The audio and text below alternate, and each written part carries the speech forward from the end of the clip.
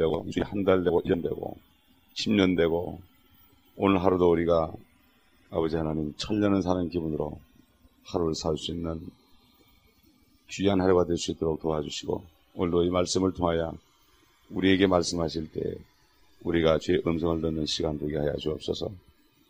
성령께서 온전히 주장하여 주옵시고 기름 부어 주옵소서. 주 예수 그리스도 이름으로 감사하며 기도합나이다. 아멘. 창세기 47장 창세기 47장 1절부터 보겠습니다. 요셉이 와서 파라오에게 고하여 말하기를 내 아비와 내 형제들과 그들의 양떼와 소떼와 그들의 모든 소유가 가나안 땅에서 왔는데 보소서 그들이 고센 땅에 있나이다 하고 그가 그의 형제 중 몇 사람 즉 5명을 데리고 가서 파라오에게 보이니 파라오가 요셉의 형들에게 묻기를 너희 직업이 무엇이냐 하니 그들이 파라오에게 말하기를 당신의 종들은 목자들이온데 우리와 우리의 조상들도 그러하니이다 하고 그들이 파라오에게 또 말하기를 가나안 땅에 기근이 심하여 당신의 종들은 그들의 양떼를 먹일 초장이 없기에 우리가 이 땅에 기거하러 왔나이다. 그러므로 우리가 당신께 청하오니 이제 당신의 종들이 고센 땅에 거하게 하소서 하더라. 파라오가 요셉에게 일러 말하기를 네 아비와 형제들이 네게 왔고 이집트 땅이 네 앞에 있으니 이 땅의 가장 좋은 곳에 네 아비와 형제들이 거하게 하되 고센 땅에 그들로 거하게 하라. 그리고 만일 그들 가운데 활동력 있는 자들이 있는 것을 네가 알면 그들로 내 가축을 돌보는 관리자로 삼으라 하더라. 요셉이 자기 아비 야곱을 인도하여 파라오 앞에 서게 하니 야곱이 파라오에게 축복해 주더라.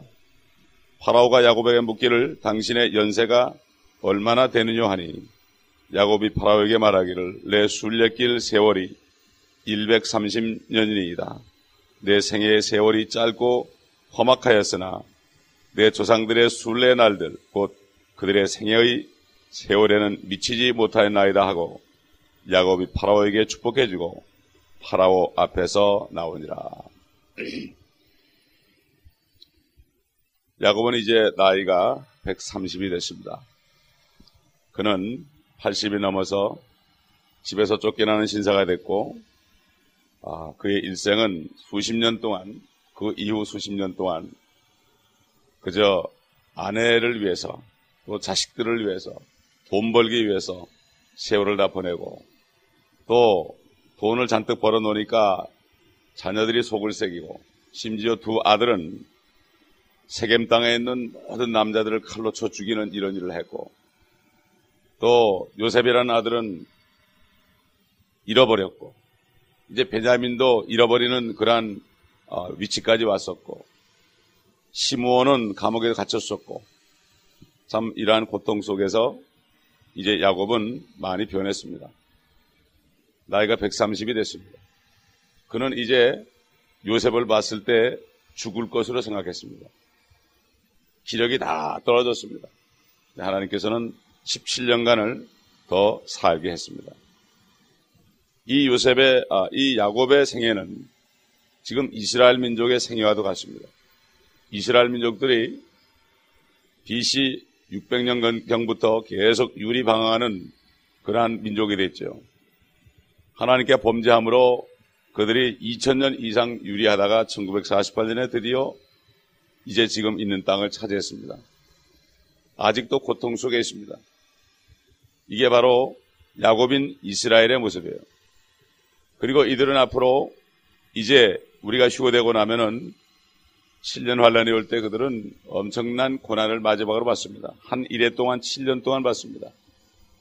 그때 적그리스도 지하에서 엄청난 고통을 받습니다. 그런 다음에 그들은 금처럼 연단된 다음에 이 야곱처럼 이제 낮아지고 하나님께 돌아올 때가 됩니다. 또 이 야곱의 생애는 지금 오늘날 예수 그리스도를 영접한 그리스도인의 생애와 같습니다. 예수 그리스도를 믿고 영접해서 구원은 받았지만 삶이 변화되는 데는 시간이 많이 걸립니다. 내 죄 때문에 또 내 욕심 때문에 우리도 야곱하고 똑같은 그러한 고통을 겪고 있고 겪어왔습니다. 누구나 인간은 똑같습니다. 하나님께서 이스라엘을 택했기 때문에 그들을 나중에 예수님이 오실 때 이 땅 전체를 통치하는 제사장 민족으로 삼기 위해서 그들을 그렇게 연단했고, 마찬가지로 지금 예수 그리스도를 영접한 그리스도인들도 주님과 동일한 형상으로 만들기 위해서 계속해서 고난 속에 집어넣는 것입니다. 용광로 속에 집어넣어서 찌꺼기를 다 제하는 거예요. 그런데 싫습니다, 그것이. 때로는 시험에 듭니다. 귀찮습니다. 그렇기 때문에 그걸 통해서 우리의 모든 찌꺼기가 다 제거되고 점과 티가 다 제거되는 거죠. 사도 바울이 데살로니가전서 5장 23절에 말씀하시기를, 주 예수께서 강림하실 때 너희 온 영과 혼과 몸이 책망할 것이 없이 보존되기를 힘쓰라. 이렇게 말씀하신 분은 믿을만 하시니 그가 또한 이루시리라. 우리가 싫어도 구원받았으면 하나님께서 우리를 붙잡고 씻겨주고 때를 밀어주고 때로는 때리고, 그래서 주님 오실 때에 정말 책망할 것이 없는 그러한 아들로 만들기 위해서 지금도 일하고 있다는 사실을 알아야 됩니다. 그러므로 우리가 어려운 일이 오고 고통이 올 때는 가만히 있으면서 다 견뎌내야 됩니다. 옆에 사람 볼 것도 없고 누구 탓할 것도 없고 가만히 있으면서 주님이 정말 나를 온전히 고쳐주고 내가 깨달을 때까지, 의와 평강의 열매가 맺을 때까지 우리는 가만히 있어야 됩니다. 오늘 우리가 주님이 오신다면 주님의 형상으로 변할 수 있겠습니까? 아직도 멀었죠. 우리는 이제 세월이 이제 얼마 남지 않았기 때문에 시간이 가면 갈수록 더 많은 고난과 어려움을 겪어야 될지 모릅니다. 그러나 이걸 통해서 우리가 변해야 됩니다. 야곱은 130살이 됐을 때 완전히 변했습니다. 옛날은 어디 가든지 자기 이익을 위해서 자기가 조금만 손해나면은 견딜 수 없는 그러한 사람이었습니다. 욕심을 부리던 사람이었습니다.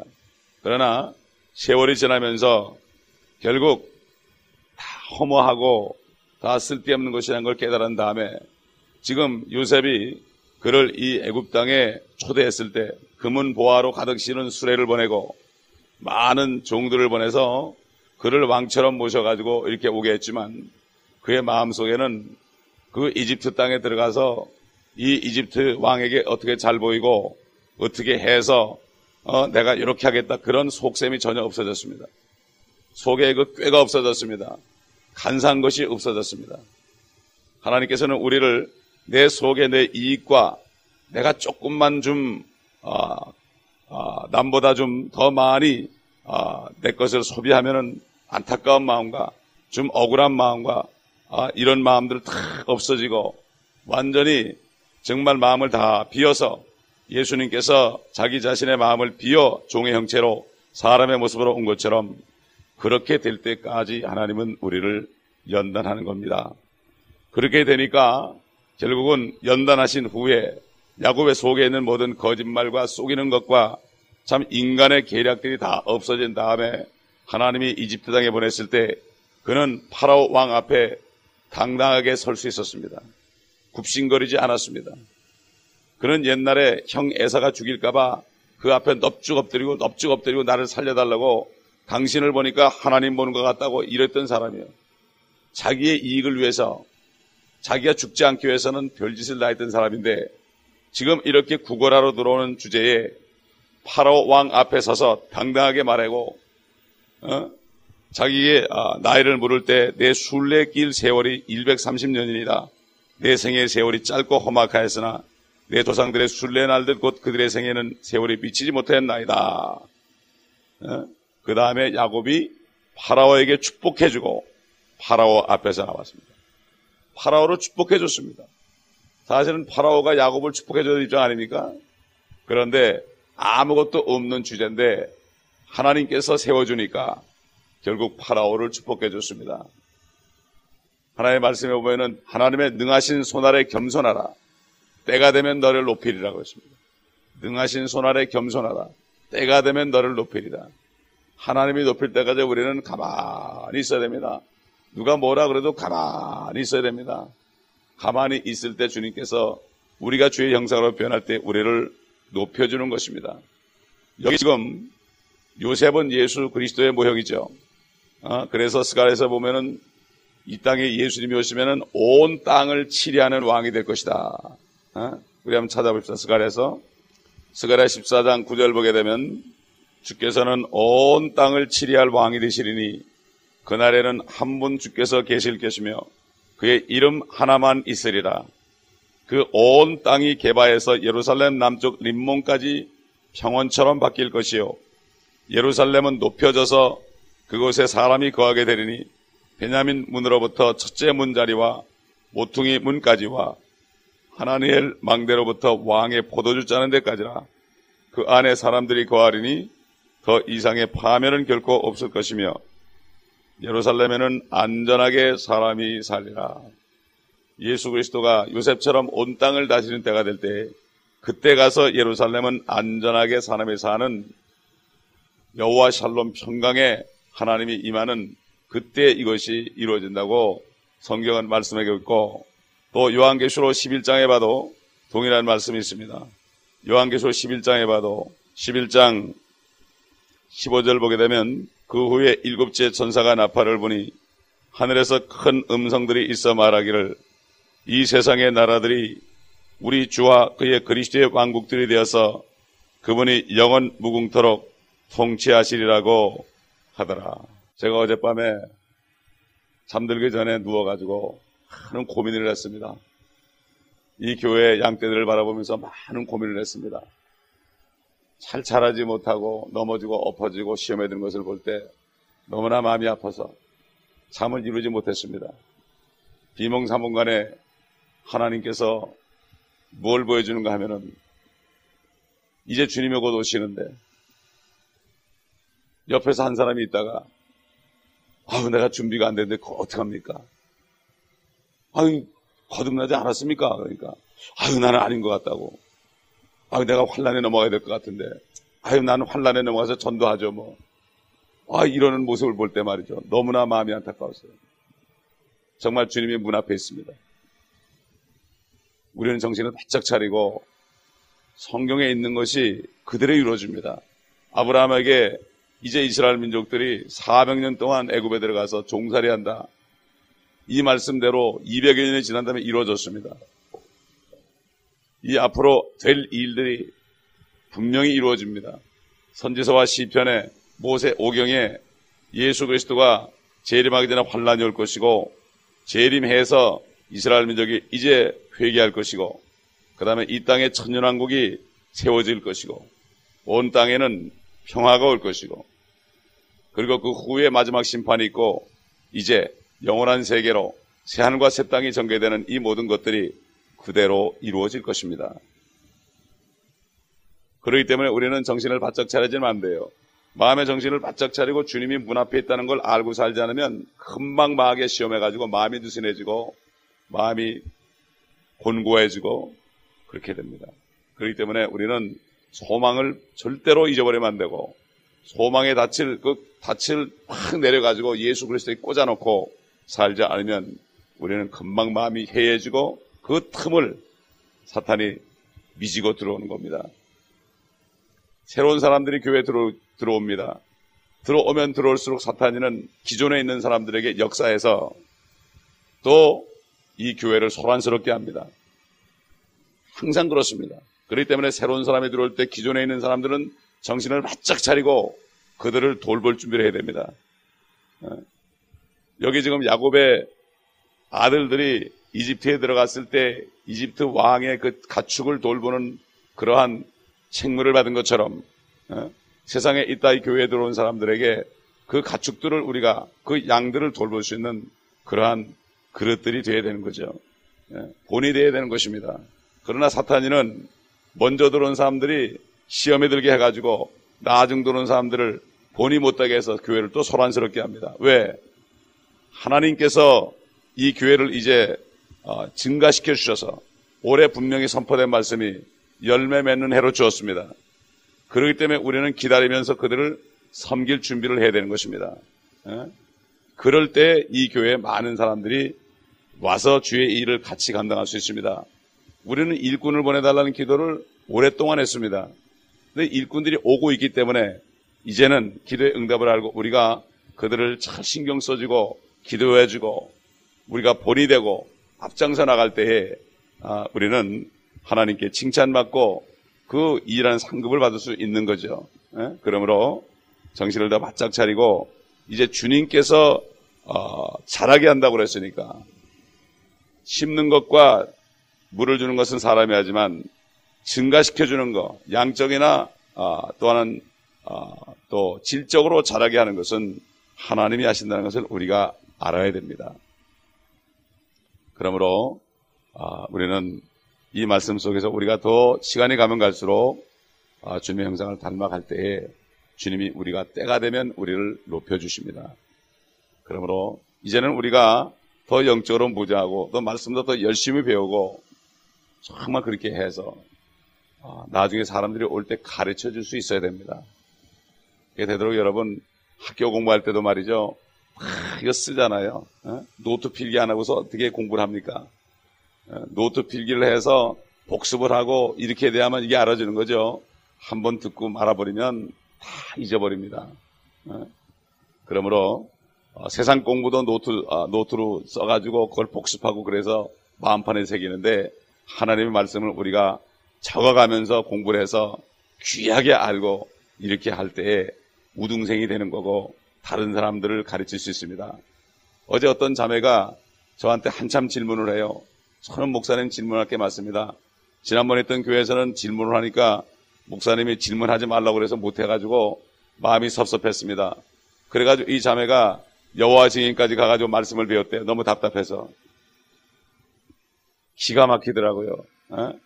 어제 짧은 시간에 제가 잠깐 서가지고 말씀을 가르쳤더니 너무 좋아하고 풀렸다고 그러는데 너무 좋아하는 거예요. 아직도 질문이 많대요. 언제든지 질문하라고 그랬습니다. 이렇게 오는 사람들이 말씀을 사모하는 사람들이 오는데 우리가 그들이 질문할 때 그들에게 가르쳐가지고 그들이 정말 말씀에 정착하도록 해줘야 되지 않겠습니까? 저는 어제 그 얘기를 듣고 깜짝 놀랐습니다. 우리의 사명은 미리 배운 사람들이 그들에게 가르칠 수 있도록 체계적으로 우리가 말씀의 지식 안에 있어서 그들을 가르쳐줘야 됩니다. 앞으로 이 교회는 계속해서 사람들이 하나둘씩 올 것입니다. 그러면 우리가 그 사람들을 내가 맡아서 한 사람 한 사람씩 양육을 시켜야 됩니다. 이것이 바로 우리의 사명입니다. 하나님이 보내준 사람들을 우리가 양육하지 못하면 어떻게 되겠습니까? 우린 더 준비되고 더 가슴을 여미고 기도해서 시험에 들지 않게 깨워서 기도해야 됩니다. 그리고 시험에 든 사람들을 위해서 기도해줘야 됩니다. 주님이 그랬죠? 시험에 들지 않게 깨워서 기도하라. 기도하지 않으면 금방 시험에 듭니다. 금방 섭섭한 마음이 들고 금방 시험에 듭니다. 그렇기 때문에 우리는 깨워서 항상 기도해야 됩니다. 기도하는 양만큼 우리가 영적으로 살아있는 겁니다. 그러므로 오늘도 이 야곱을 보면서 우리도 이렇게 참 주님 만났을 때에 내 인생길을 바라볼 때 야곱같이 회상하면서 주님이 높여지는 그날을 바라보면서 우리도 끝까지 우리 속에 있는 더러움을 다 제하고 경고하며 흔들리지 말며 주의 일을 더 넘치게 해야 될 것입니다. 하나님의 일을 넘치게 하죠. 넘치게 하게 되면 이게 상이죠. 세상 일은 아무리 넘치게 해다 자빠지고 자기 명예는 올라갑니다. 그러나 하나님의 일은 자기의 명예는 올라가지 않고 자기가 힘들고 그렇지만 하나님께서 상 주십니다. 이름도 없이 빛도 없이 수고하는 그 손길 하나님이 빛주십니다. 지난번에 말한 것처럼 어떤 교회에서 교회를 짓는데 권사님이 암에 걸려서 내가 죽기 전에 뭔가 주님 앞에 일을 하고 죽겠다고 그래서 새벽에 2시에 나와서 김치를 담아서 김치를 팔아가지고 수만 불을 마가지고 주님 앞에 드렸다고 그러잖아요. 아무도 못 보게. 아무도 못 보게. 목사님이 새벽에 일어났다가 그 권사님을 봤을 때 권사님이 막 소리를 치고 가겠다고 그러잖아요. 그런데 결국은 그렇게 수고하고 죽기를 각오가 했는데 결국 그 예물을 드린 다음에 하나님이 암을 고쳐주셨단 말이에요. 이게 실제 있던 일이에요. 너희가 죽고자 하면 살 것이요 살고자 하면 죽으리라. 어차피 우리는 한 번 죽습니다. 그러나 주의 일을 하다 쓰러져 죽으면 영광이 되는데 사실은 주의 일을 하다 쓰러져도 절대로 죽지를 않습니다. 내가 몸을 도살릴 때 죽습니다. 그렇기 때문에 우리는 모든 것을 주님 앞에 다 던져버리고 정말 거룩한 사한 제물로 드릴 때 주님 앞에 쓰임받는 종들이 될 것입니다. 기도하겠습니다. 아버지 하나님, 오늘도 야곱의 생애를 통하여 우리의 모습을 보고 있나이다. 그 야곱이 바로 속이는 자가 이스라엘이 된 것처럼, 하나님의 왕자가 된 것처럼 우리도 속이는 자였으나 지금 계속해서 말씀으로 우리가 변화되며 조금씩 변화되게 하시고 인도하신 것을 감사합니다. 우리도 이제 때가 되면 하나님의 왕자로서 아버지 하나님 함께 주님과 다스리는 그러한 왕자로서의 모든 면모를 갖추게 하기 위하여 지금도 우리를 연단하시는 주님, 그 연단 속에서 우리가 가만히 있으며 주님의 손에 붙들린 바 되어서 아버지 고쳐지고 씻겨지고 벗겨지며 정가티가 온전히 없어지며 빛을 발하게 하여 주옵시기를 원하며, 진리의 말씀의 빛이 우리를 통하여 비칠 때에 세상 사람들이 우리를 볼 때 우리가 세상에서 어떤 자라는 그런 것을 보는 것이 아니라 하나님의 영광을 보고 어떤 자가 이곳에 올지라도 하나님의 영광 속에 들어와 겸손하게 낮아지는 역사가 있게 하옵소서. 세상에서 권세 있는 자들이 들어와도 하나님의 권세 앞에, 말씀의 빛 앞에 무릎 꿇는 역사가 있게 하여 주시옵시기를 간절히 원합니다. 우리가 그 빛을 비치지 못하면 세상의 권세 있는 자들이 들어와서 우리를 억압하고 우리를 깔보고 우리를 무시할 것이 아니니까 아버지 하나님이여 도와주시옵시고 주의 말씀의 빛으로 빛나는 저희가 될 수 있도록 오늘 하루도 주의 말씀 안에, 주의 손 아래 묵상하며 우리 자신을 주님 앞에 맡기고 온전히 성령으로 충만함을 받아서 아버지 하나님 진정으로 주의 영광이 우리를 통해 나타날 수 있도록 도와주시되, 그러므로 우리의 옛사람의 모습이 나타나지 않도록 우리를 조금씩 변화시켜 주옵소서. 주 예수 그리스도의 이름으로 감사하며 기도하옵나이다. 아멘.